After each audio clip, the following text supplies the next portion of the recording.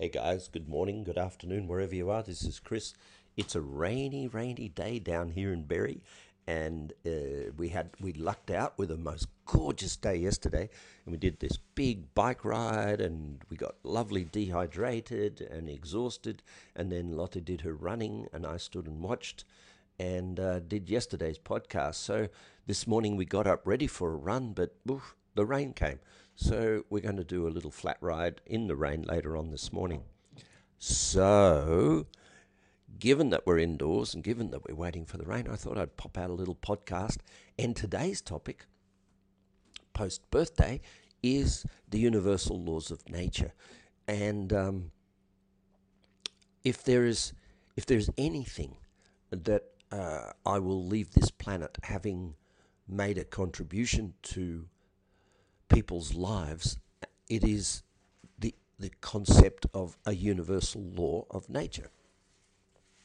So let me just explain what is a universal law and why these things are so important to people. First of all, there are laws that run the universe. So if I say to you there are universal laws, it can become quite confusing because you think that those laws are morals or ethics or codes of behavior, such as a religion would project. You know, God said you shouldn't shit in your underpants, and if you do, you'll go to hell. Well, or don't leave your shoes at the back door because the cat will drag them away, or make sure you wash the dishes or the ants will come. No, those are human laws. They are not universal laws. And when people say God said those laws in books, that's really not the truth. So anyway, I don't want to get into the concept of religion. I respect it, I value it, and it's got a treasured place in the world. The universal law, as I'm trying to describe here, is a spiritual principle. And a spiritual principle means it has no moral or ethical base.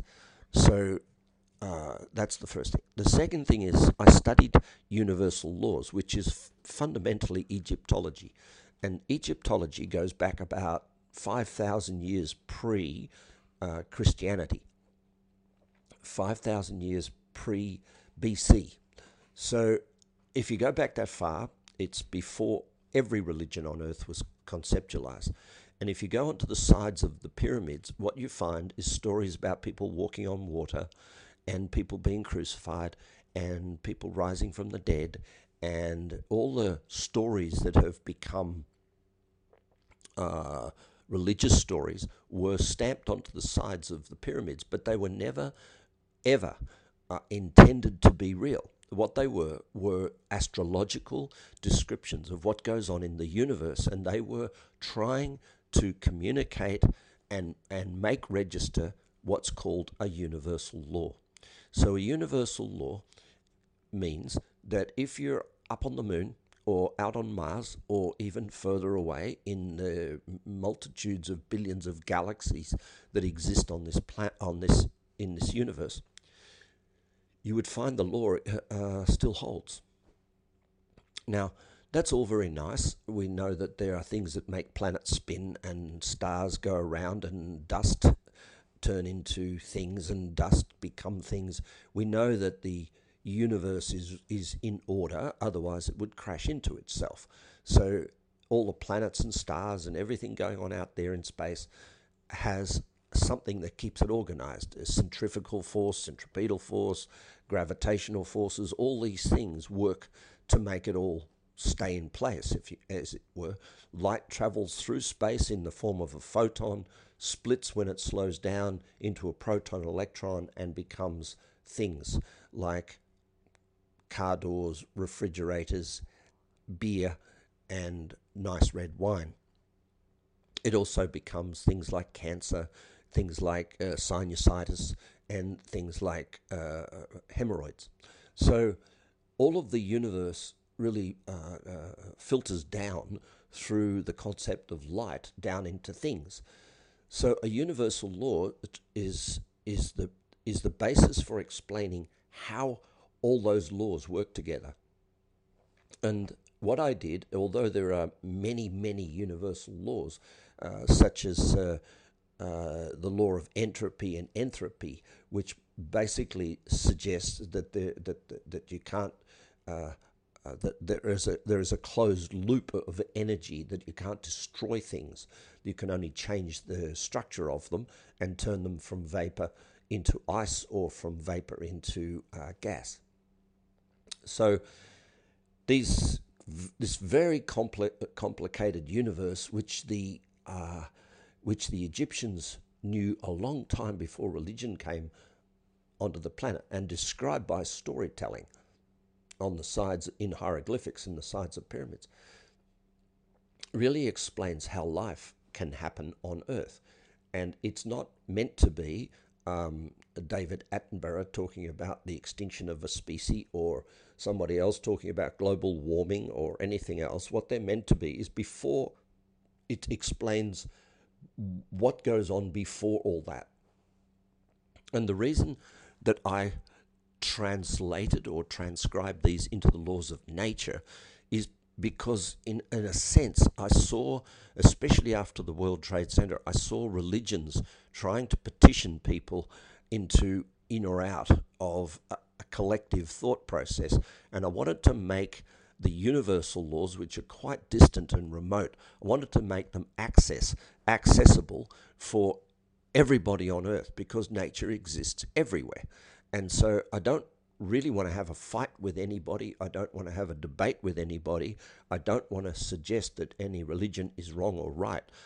I don't want to participate in that argument. What I wanted to do was provide a sense of distance from those religions, so that we don't necessarily take them as being a mechanism for dividing humanity.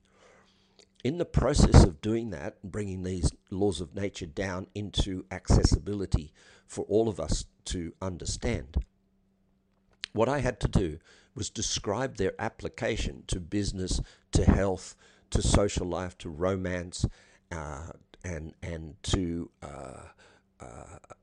financial mastery, to spiritual awareness. I had to describe how to bring a law of nature into the mastery of an aspect of life. You know, there are 7 areas of life: spiritual, mental, social, career, financial, health, and relationship. And bringing it's no use saying, well, a law of nature is balance, and walking away from it. The question is, how does that law of nature, the law of balance, for example, apply in relationship? How does it apply in the mastery of business? How does it apply in the mastery of finance?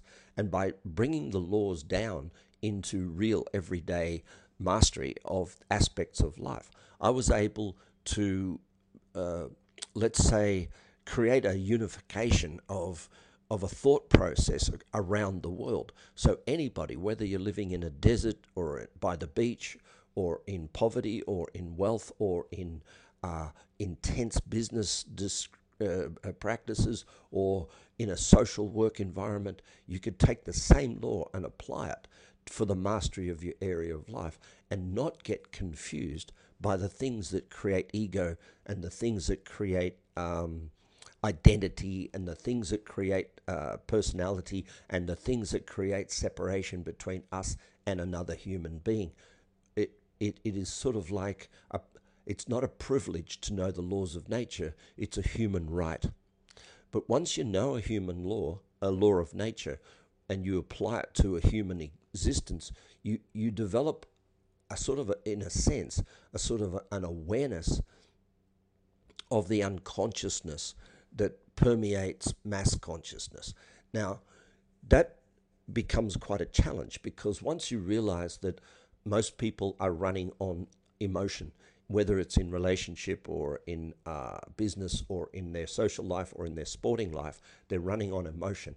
And when you realize those emotions are doctored by our history, by the indoctrination of teachings, by religions, by teachers, by the rights and wrongs of our moral code, by cultures, by mindsets, by fears, by all the sorts of things.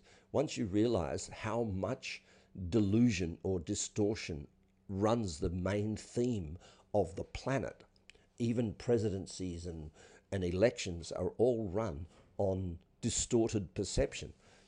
because they defy nature's universal laws. And nature's universal laws can't be defied. They can only, let's say, sit in the background while emotions and what we think we call free will dominates our circumstances. So that's sort of the background as to why I think knowing the universal laws is such a privilege, and plus knowing the universal laws is such a challenge to bring when we bring it down into real everyday life, because it's a little disappointing that you can't live in the mass unconsciousness, live in the mass thought process, because our stories become fake and our identity becomes a construct, and our fears become, well, just exactly that. They're just invented emotions. And we start to realize that we spend a lot of time in fight flight, very primitive behavior, not based on anything that's real, but based on memories that have been handed to us, or socialized conditioning, or taught processes, such as there's global warming, fear the worst. And you go, well, they can't be, and global warming is a real, very, very real thing, but fearing it might not be the wisest thing to cause it to stop. So let's just go quickly now at the end of this little podcast that I'm doing indoors. Let's just go quickly through the five universal laws where I've distilled it all down to. So if you go outside, you look at a tree, the first thing you'll notice is there's branches on the tree that are dying and branches on the tree that are growing. So what you're going to realize is there's some form of balance taking place in nature, that there is a bushfire and then there's a flood. There's tides coming in and tides going out.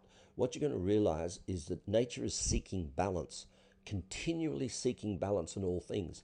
And it's the same with the earth and the sun. It's the same with an atom and a molecule. It's always seeking balance. And the scope of that search is, to the human eye, quite broad. We say summer and winter, which is 6 months apart.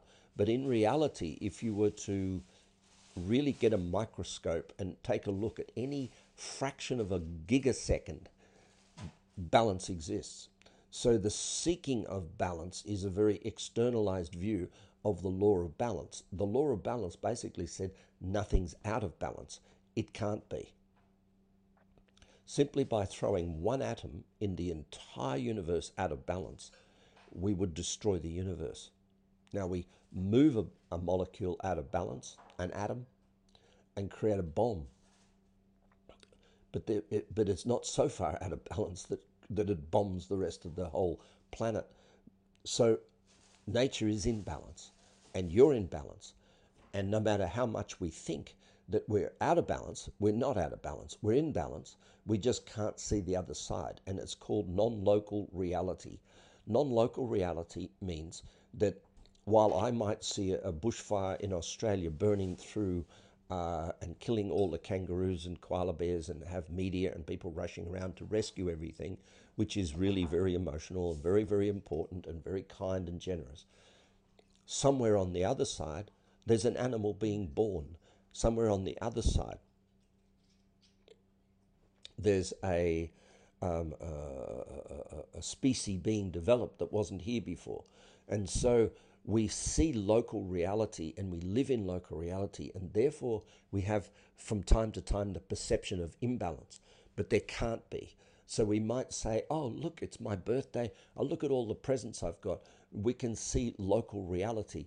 We can see what's real. We're happy, we're up, but we don't see the decay of our body and the exhaustion of the mind and the deprecation of our bank account, which we are not looking at the time. So there's a local reality and there's non-local reality, and put the two together and there will not be a second in your life that you're out of balance.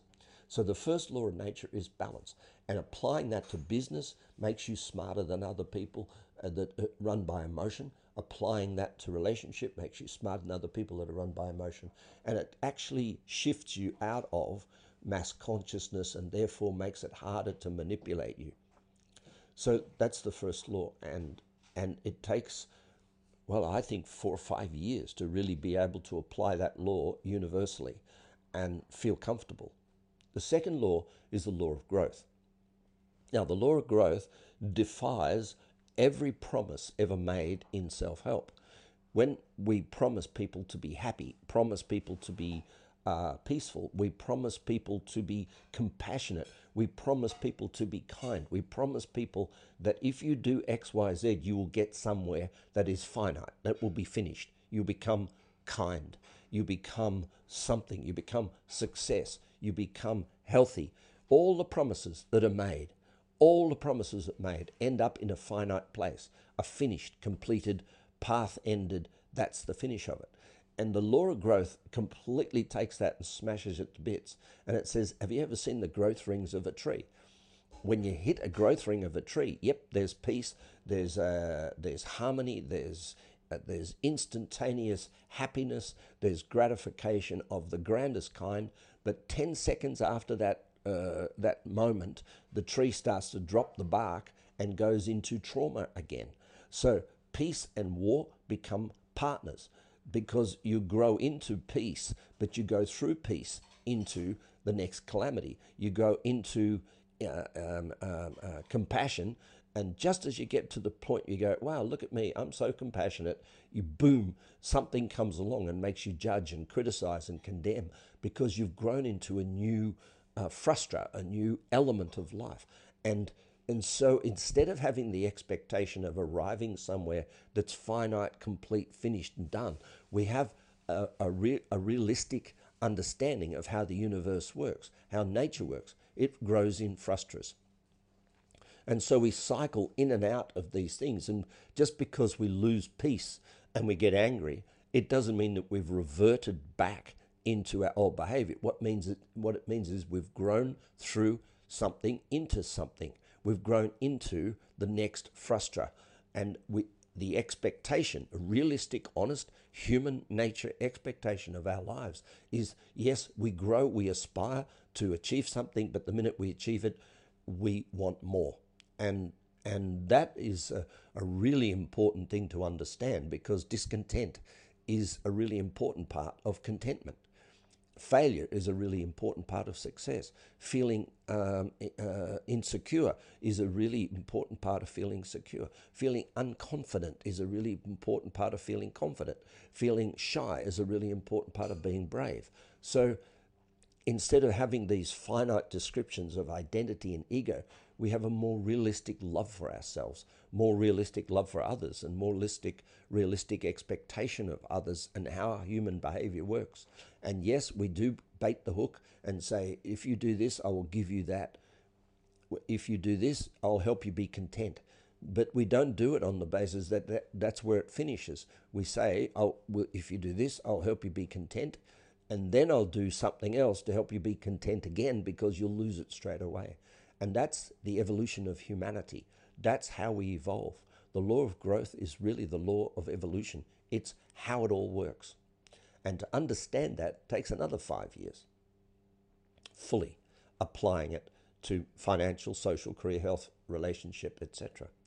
The third law is the doozy of them all. The third law is the law of entropy and enthalpy. I can't even get it right. And basically it means is we're in a closed loop, that nothing's ever missing.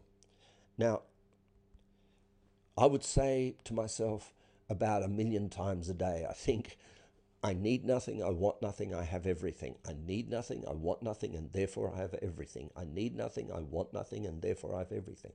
Now, the reason I say that is to allow me the privilege of having goals, to allow me the privilege of having appetites and desires and ambitions and visions and dreams without becoming those things. In other words, by saying I need nothing, want nothing, have everything, I have love for life. I have love for things as they are. I need nothing right now. I want nothing right now, and therefore I have everything right now. It basically gives me ground zero. And when I saw the World Trade Center come down and they started describing the wreckage on the ground as ground zero, I really thought, That's a beautiful description of what happens when things collapse and we lose grip on things we want, and we lose our goals, we don't achieve things we want, or we do achieve them and become attached. And what it does by saying, I need nothing, I want nothing, and therefore I have everything, it gives us everything we could ever want for the entirety of our life today. It means that we're perfect as we are. It means there's nothing to change, but we still have the privilege and the right and the necessity for goals and visions and dreams and self-help and self-growth and improvement and appetites for getting better and better and better. It just means we don't attach to that as much, and therefore we don't experience the degree of pain people have when they lose things or get, or the degree of fantasy they get when they get things. It's this beautiful law that connects us to the earth, it connects us to creation, and it connects us to our spirit.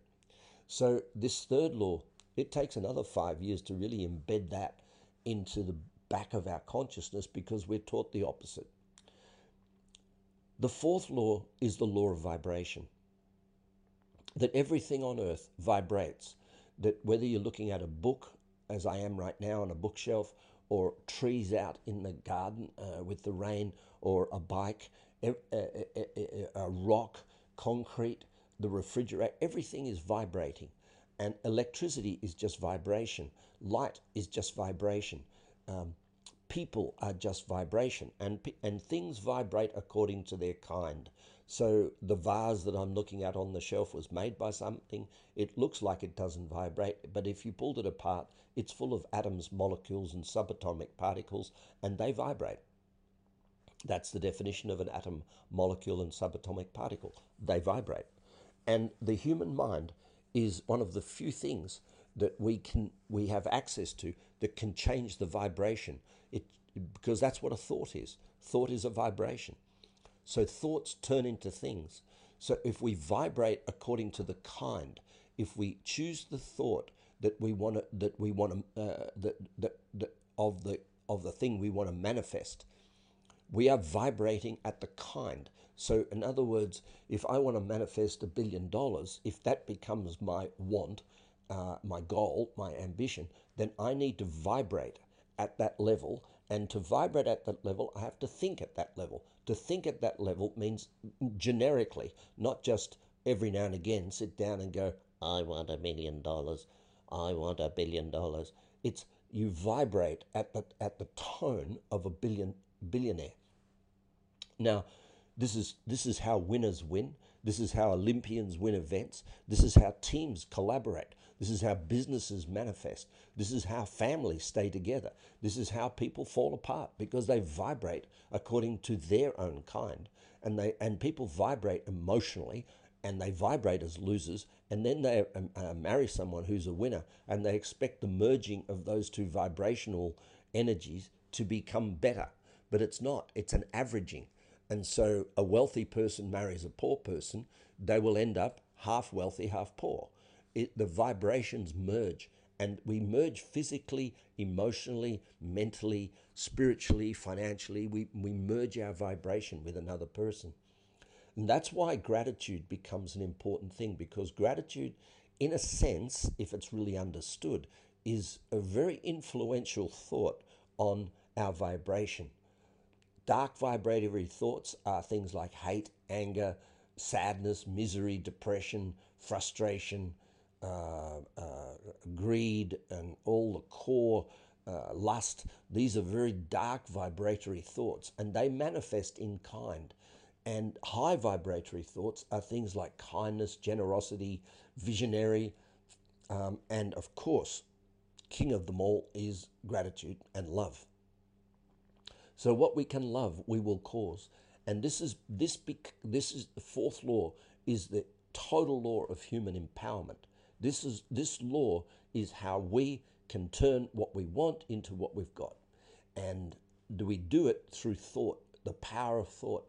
And all the greats, no matter whether it's been a sporting great or a musical great or a academic great or a business great, all the greats have been able to take a thought, which is an idea, and manifest it into reality by focusing on it, by holding that space, by being selfish about that thought and not being drawn down into the lower mud of the lower thought process, which is what's wrong with me, what's wrong with you, what's wrong with life, what's wrong, what's wrong, which ends up being a life of misery. Unfortunately, sometimes people marry another person whose thoughts change, and the person we marry or married goes down in their thought process because they lost the plot, or they got depressed, or they got miserable, and we have to leave. We can't stay with that person who gets stuck. And otherwise, we go into the averaging process, and the thing we want becomes things we can't have.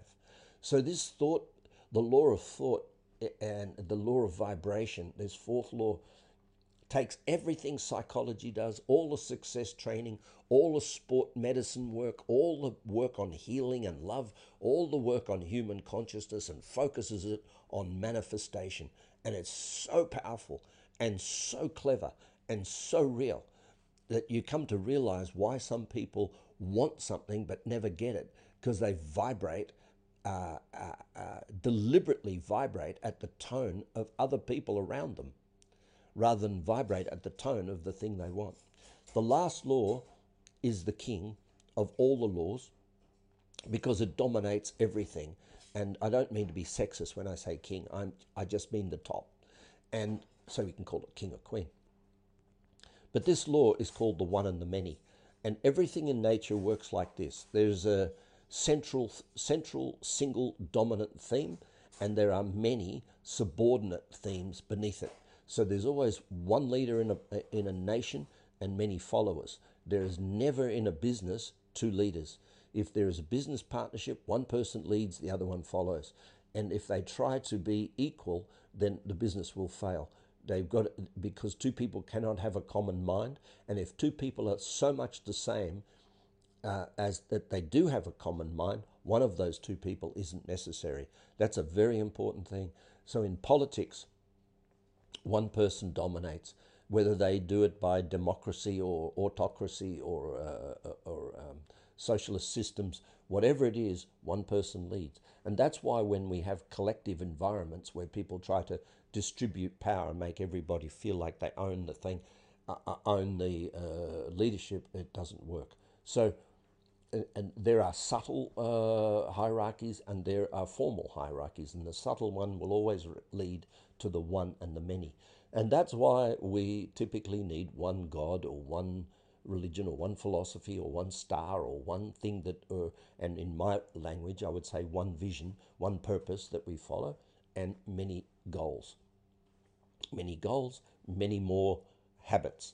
And this one and the many is really important because sometimes we make that one another human being.